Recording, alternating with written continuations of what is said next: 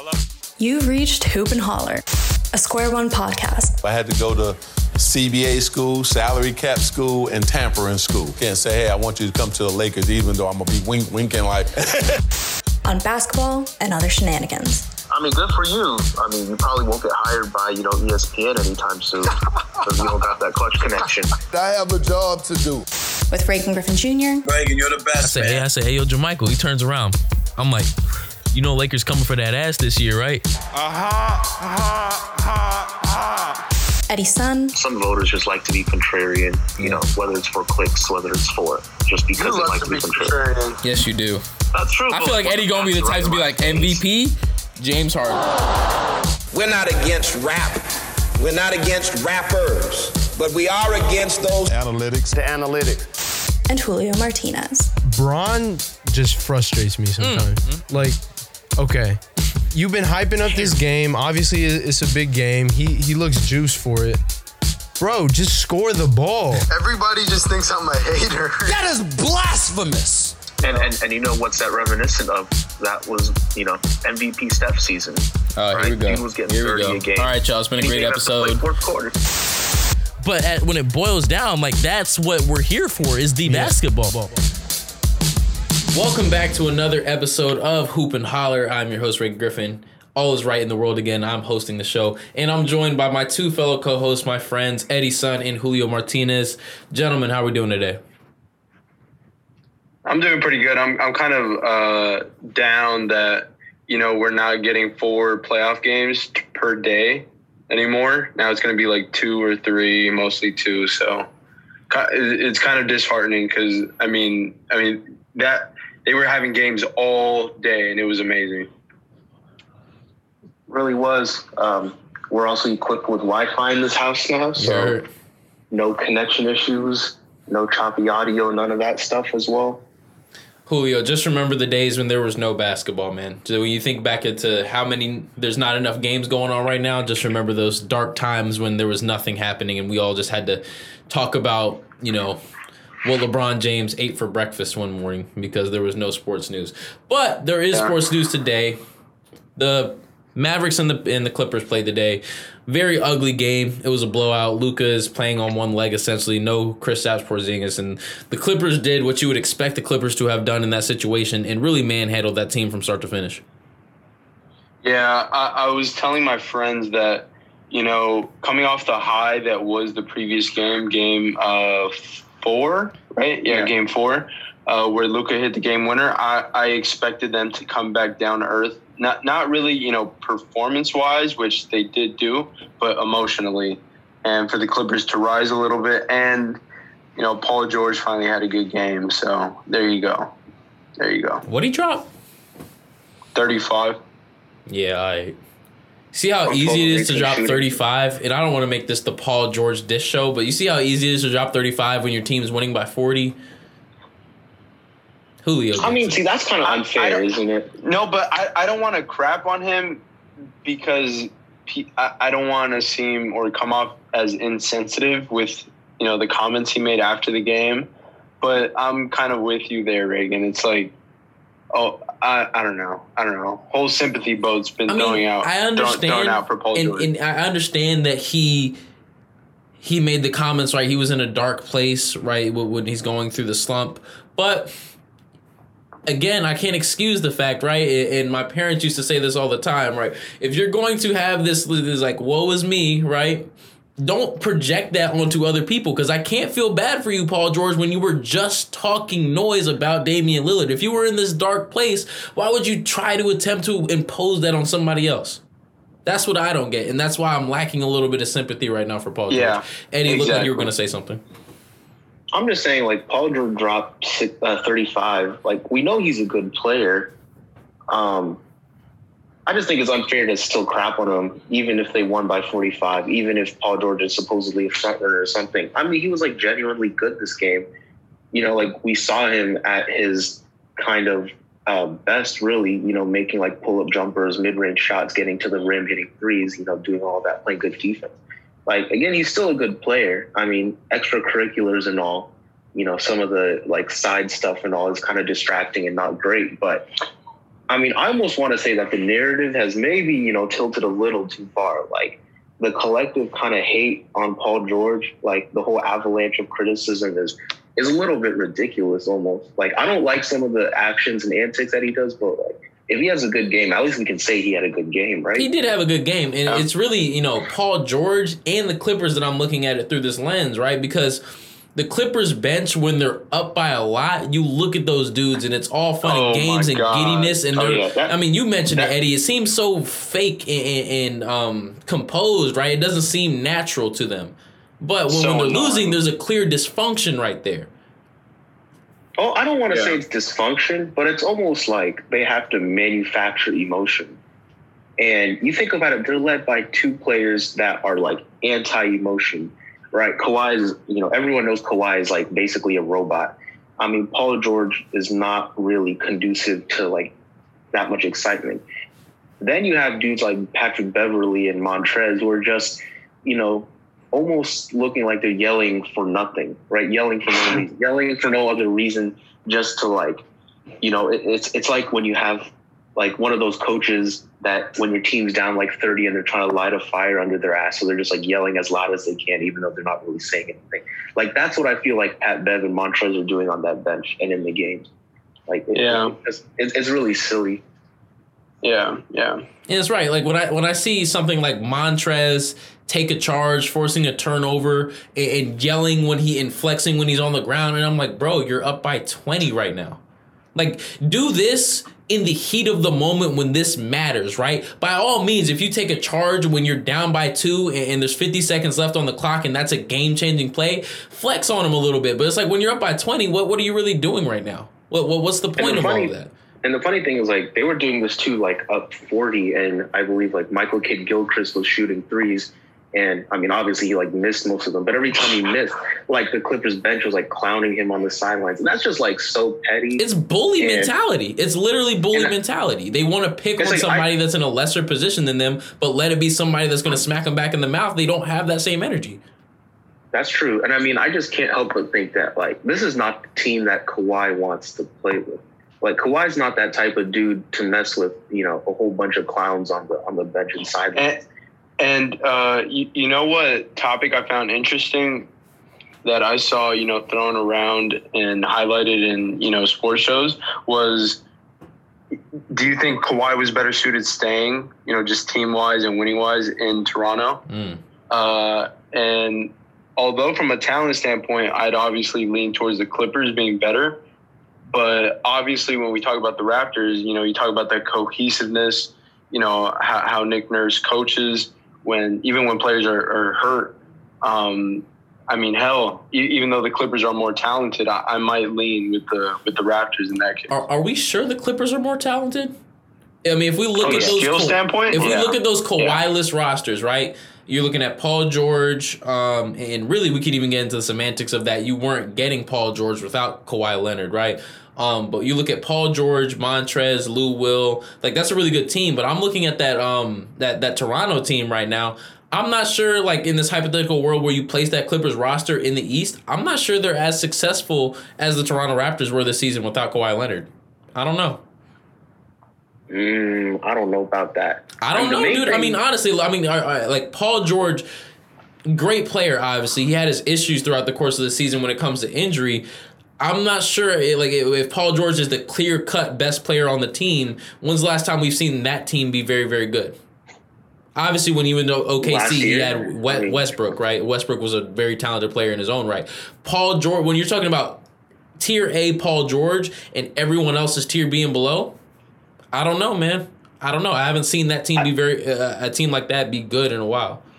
I might actually argue that if you took, and I don't want to get into this too far, but if you took Kawhi off this Clippers team and you had PG and the essentially surrounding cast you had last season when the Clippers were like playing hard and tough, right, like kind of underdogs, that they might be even more motivated, more driven to win than they are this year, just kind of meandering around, not really getting up for any games. I mean, the best player sets the tone, right? I mean, well, let me say this, just talking about Kawhi, would he have been better in Toronto here? I mean, I do think that Kawhi is a player, even no matter how low-key he seems, that he wants the same sort of player power that a LeBron or KD has. Yes. And so even if he might have been better served in Toronto, like talent-wise or schematically, like Toronto is at first always going to be like a team's team, right? It's going to be like Nick Nurse dictates the schemes and dictates the plays and defensive matchups and everything, right? Like that's why they're so good. And Kawhi, he was good there for 1 year, but I think if he stayed there for too long, it would have soured just like it did in San Antonio. So, I mean, that's that really. Well, we saw this team beat up on Luka. Like I said, he's really playing on one leg right now. The ankle clearly isn't right. But Luka, throughout this playoff, he's been very good. I wanted to pose a question to you guys. Throughout these, I think everyone's played 4 games at this point, right? Have some teams played 5 yet? Everyone's at 4. Yeah, most teams have played 5. Yeah. 5? Okay. So through these 5 games, who's impressed you the most out of all the players in the playoffs? Yeah, I'm definitely going with Luka. I mean, it might be recency bias, but I mean, 5 games isn't really a big sample size. But, you know, he hit the game winner. He's been playing without KP. And, you know, he didn't really have a good game today. But I'll attribute that to, you know, not only his ankle, but just, you know, he just kind of looked tired out there. A lot of turnovers. Didn't really seem motivated or, you know, up to play. So, I mean, he's having to do the whole, he's carrying the whole burden for the team. And although I will say that I underestimated, you know, going into the playoffs or months ago, you know, the role players that the Mavericks have, let's not get too carried away with, you know, the pieces that they do. They are missing Dwight Powell. They're missing KP, like I said. And you know, a lot of these guys, Seth Curry, Tim Hardaway Jr., like they're really good role players, but it's not like you're going to get 20 from them a night. So that's all I'm going to say. Let's not get carried away with the role players the Mavericks have. What about you, Eddie? I don't know if Jamal Murray has been the best player in the bubble in my eyes, but he's definitely shown me the most because he's a dude that got that 5-year max contract. And there's definitely a lot of people that were skeptical at first, wondering if he's worth the money, if this is going to be an albatross contract. And to be fair, like during the regular season, a lot of it, you know, he showed some flashes of brilliance and there was a lot of inconsistency. And kind of like Donovan Mitchell, he's kind of turned the corner in these playoffs where his shot making started matching what we kind of thought it would be. And now you see a guy who's so good at, you know, navigating off ball, navigating screens on ball, you know, like pulling out all sorts of tricks, you know, in dribble moves, like step backs, you know, like getting to the rim, everything. Like he had that one super highlight move where he split the double and then did a little 360 layup, right? Like that's crazy impressive. And maybe most, you know, just eye opening of all. So his clutch stats in these playoffs, 34 total points in clutch minutes, 13 of 18 shooting from the field, 7 of 8 threes, 6 assists to no turnovers. And that's clutch meaning like 5-point games in the last 5 minutes. So when Denver really needed him to be great, like he has stepped up and then some. And he's shown that, I mean, Denver, maybe you would have thought, okay, maybe Jokic and Michael Porter, like that's the future. But no, like Jamal Murray has cemented himself as a key piece going forward for this Nuggets team. I wonder, man. Because Jamal Murray, you know, consistently time and again, when I watch him play during the regular season, it's like, why do we give this dude a max again? And then I see him in the playoffs and I'm like, oh, yeah, that's right. Is it worth a max to you guys if a guy is consistently subpar in the regular season but rises to the occasion in the playoffs? If he plays like this consistently, I think yes. But he's got to show it more. Like just in the playoffs, like you know, we had Hoodie Mello, like it's playoff Murray. We get like a, you know, borderline, not even borderline all-star player, like an all-star level player. But during the regular season, you're getting like a slightly upper tier pack of the pack Jamal Murray. I'd say that's worth it just because they are a really good regular season team. So it's not like they need him to perform like exceptionally well to get a good seeding. But like that doesn't even make sense though, right? Like how often is there a player that doesn't do anything during the regular season? And has that not been the story of his career though? Like at least this has been like 3 years straight where he's done this. And I mean, even last year's postseason, he had some great games, had some like whatever games. Yeah. Yeah. The thing about seeing these signs is that you can logically expect him to take. I mean, he's not going to go crazy like he is now, but at least some of the advanced shot making, the advanced feel for the game that he's showing now, he can take it into next year with the momentum he's building now. I mean, it's just impossible. I've never seen a player just switch up like totally different from regular season to playoffs like that, like skill wise. You know what I mean? What I forgot to say about Luka is that he's officially cemented himself as a top. I'm gonna say a top 3 player in my mind. 3. But what? Definitely 5. No, you said 3. You said 3. I heard that. 5. But you said 3. Oh, okay. Even 5 is like crazy. Okay. I'm not including KD. You gotta include KD. Well, okay. If I'm including KD, then you know he's obviously in front of Luka. Okay, but I wasn't fine. including KD. Okay, so without KD, who are the 5? Right, if he's in your top 5. It's so tough. It's got to be Braun, Kawhi, and Luka. 3. So he is 3. No Harden.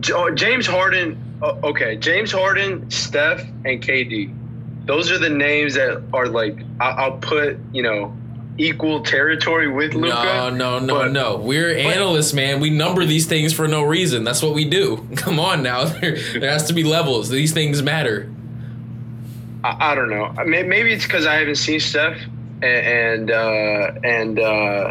KD obviously, but KD's for sure ahead of Luka if he's healthy. And all this talk about I don't want to veer too much away from the conversation, but Dame's the best player in the league. Stop. Just stop. Yeah, that was out of pocket for me too. People were saying that. Yeah. What? But yeah, Luka's top 5 for me. He cemented himself. To me, when I think about, I had a tweet earlier this week where I spelled out the 9 players I think it was that I deemed to be superstars in the league. And I'm kind of second guessing including Jokic on there. I think I'm still going to keep Jokic. Thank you. I'm second guessing it, but he's still on there for me. It's just, I really like his game, but I misspoke and I mistyped. I didn't include Luka, and I had meant to. And there were just people in my mentions, Luka, because this is the same night he hit the game winner, and everybody's like, Luka, where's Luka? Reagan, where'd you put Luka? Are you insane? There's no Luka. I'm like, y'all, I'm sorry. I meant to put Luka Doncic on here because to me he is one of the 8 to 10 superstars that this league has. There's no question about it. I want to give you mine though. Go ahead. My bad. Let me just address this. That I feel like to put Luka on the list of top whatever, you just have to look at, well, where's Harden at? And to me, like, let's say if Harden is like number 5, then Luka's got to be like a couple spots below. Because there's no way you can say that Luka's better than Harden right now. Because they literally do the same things, except Harden does it better. I mean, like, they literally do the same things. Oh, I don't know. I just, it's so tough. It's one of those things where it's like, he's top 10. He's top 10 all the time. And you have like 20 guys on a list. But, what I'm trying to say is that he really cemented himself as a guy, for sure, that can be a number 1 on your championship team. And he's just, I don't know. He's just one of those, quote unquote, top 5 guys. Even though maybe that list includes one of the 9 top 5 guys in the league. I love to see that. I was gonna say, I saw a tweet like that. But the guy that's impressed me the most, y'all, Donovan Mitchell, dude. He has been remarkable. And that's a guy that I've said in the past, throughout the course of this regular season, he didn't take the lift that I needed to see him take in terms of advancing his playmaking, learning how to run the pick and roll, being a little bit more patient, stepping up in those clutch moments. I didn't see that from him in the regular season.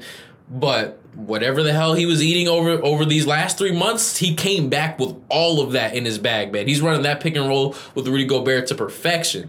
Perfection. And I do want to mention today that the Nuggets ended up winning.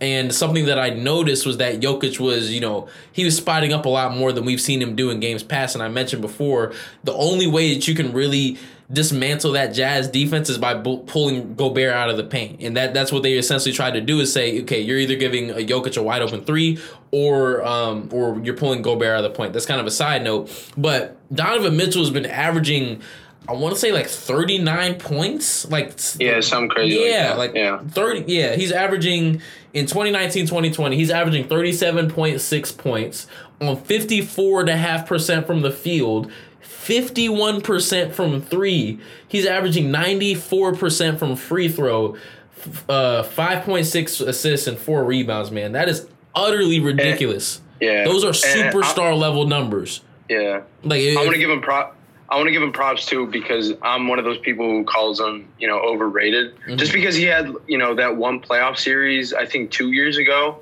and everybody just started crowning him.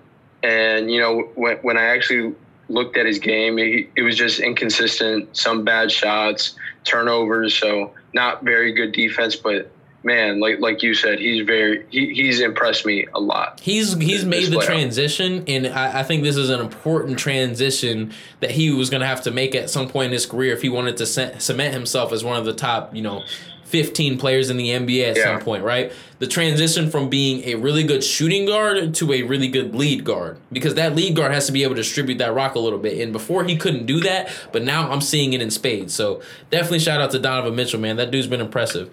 I know we didn't plan this, y'all. Oh, go ahead.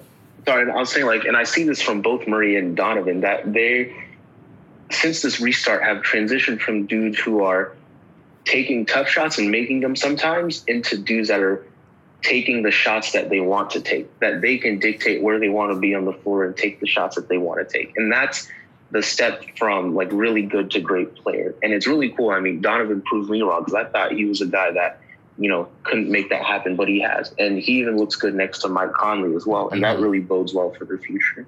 And shout out to Mike Conley for learning how to play off ball, because that was an adjustment he had to make. Yeah. I will say, I think it helped him that Mike Conley was out and Bogdanovich hasn't been there, because he had to assume literally every single role. He had to be a shooter off the ball. He had to be the point guard. He had to play every role, and obviously he's excelled at it. So I think it kind of benefited him too, to take on a bigger role for his team. Gotcha. Sometimes it's trial by fire, man. I want to flip y'all this, because we were planning to talk about the coaching positions, right? But there's another thing that happened today, and I want to ask you guys which one you prefer to talk about.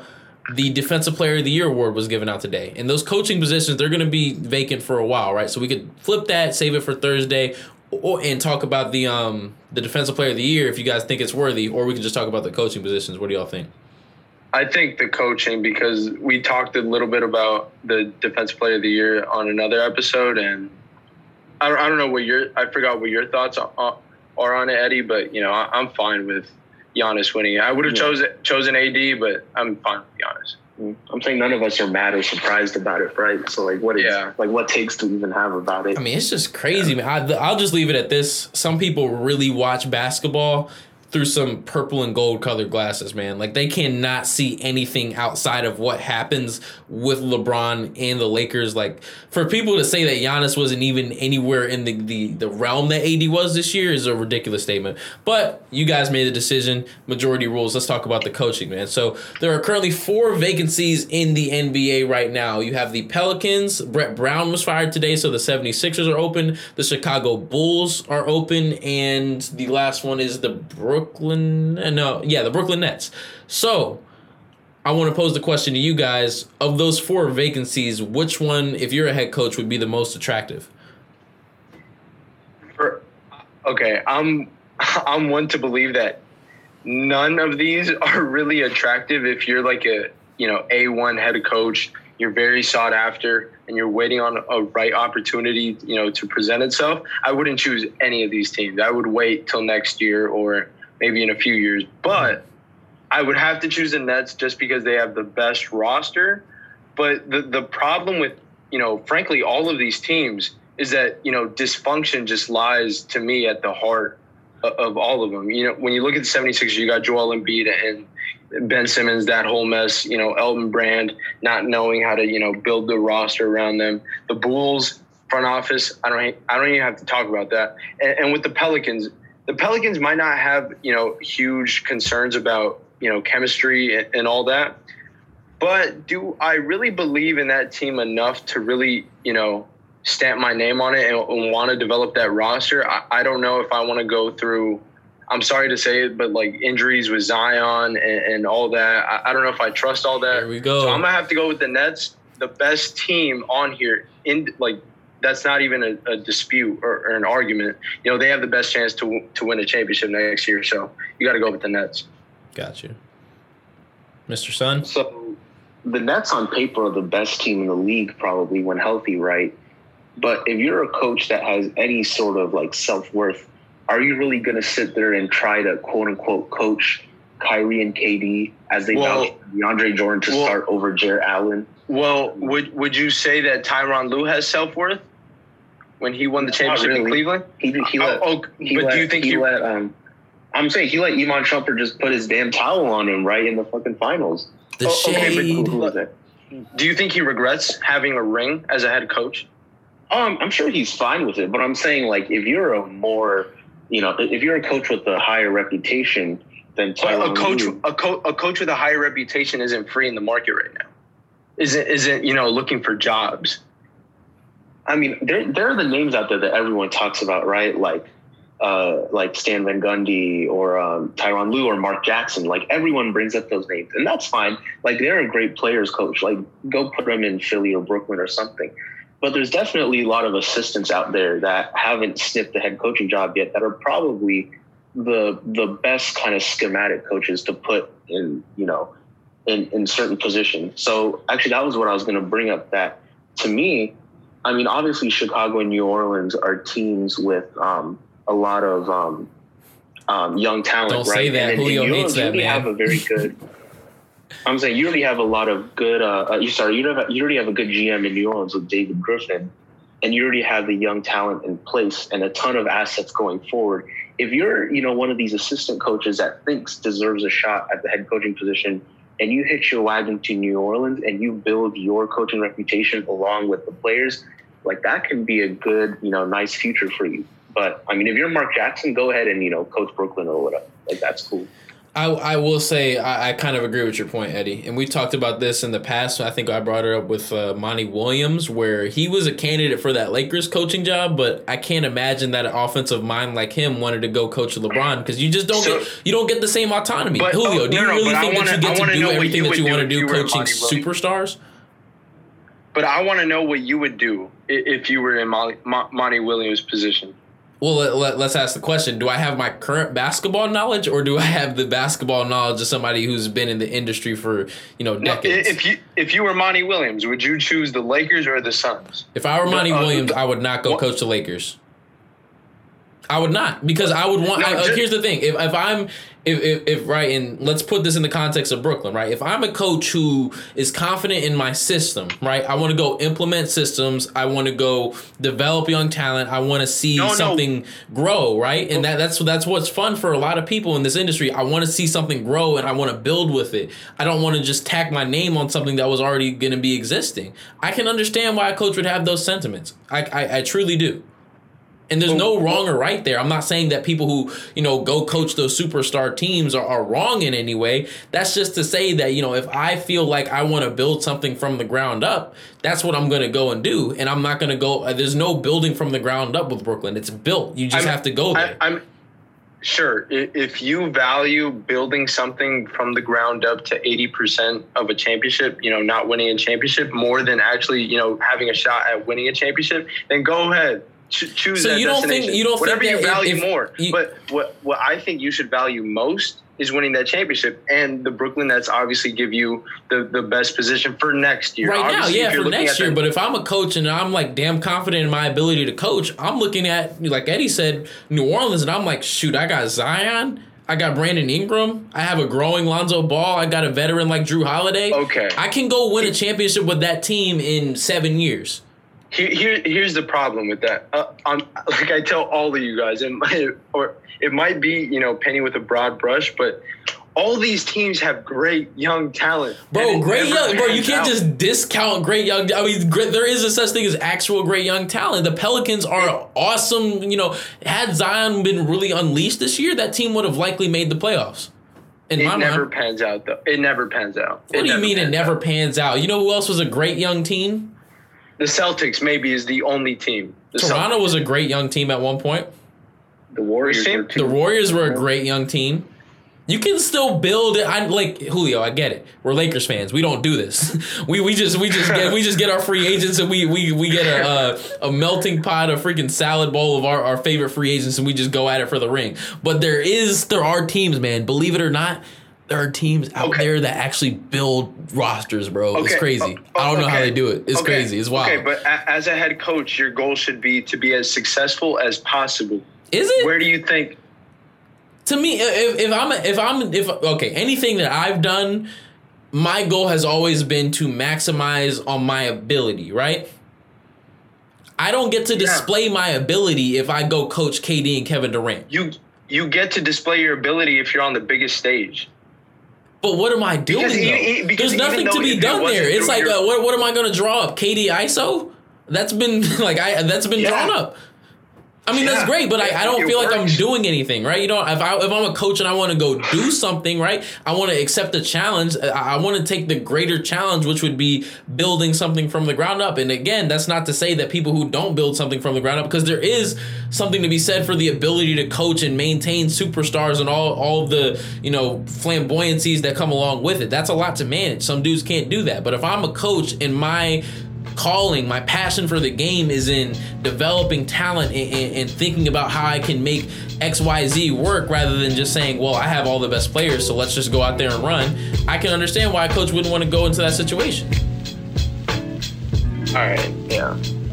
Sure. On that note, we're hitting 30 minutes, y'all. Y'all understand I got this 30-minute cap on me now. I can't go off on my tangents like I used to. But that'll do it for this episode of Hoop and Holler. Thank you all so much for tuning in. Make sure you go follow all of the socials at SQR1 Media on Instagram, at SQR1 Media on Twitter, at SQR1 Hoops on Instagram and Twitter for a Hoop and Holler specific experience. This is one of the best outros that I've done in a while. I hope you guys are relishing in this moment. This is a once-in-a-lifetime opportunity. Thank you guys again so much for tuning in. We will see you on Saturday.